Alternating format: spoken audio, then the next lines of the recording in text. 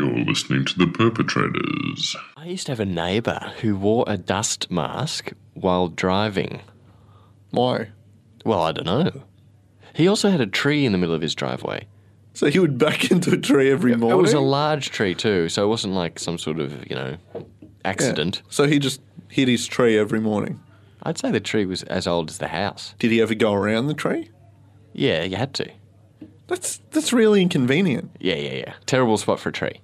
Terrible spot for a tree. Pointless use of the mask. Well, unless he was scared of, carbon monoxide poisoning.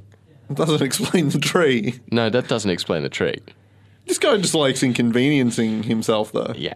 Like, in his kitchen, he's got sand in his kettle. Sand in his kettle.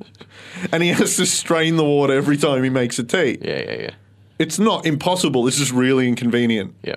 That's this guy. Yeah. He's got his fetish is inconveniences. Oh, yeah. He doesn't want the pain. He's not like into S&M. Yeah. He goes to a fetish club and she's like, ooh, what do you want to do? And he's like, oh, I'm just going to take off my pants. But he's put him in a double knot and then pulled it in the wrong spot. So it's caught and it takes him like 5 minutes to undo.